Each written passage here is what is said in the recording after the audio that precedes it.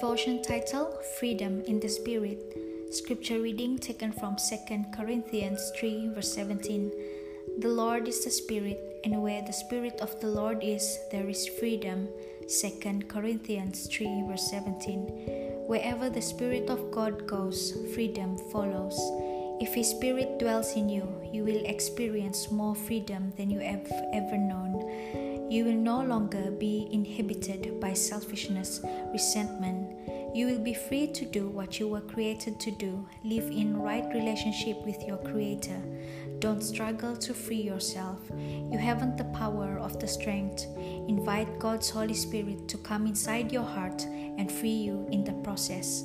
Thank you for listening, and God bless.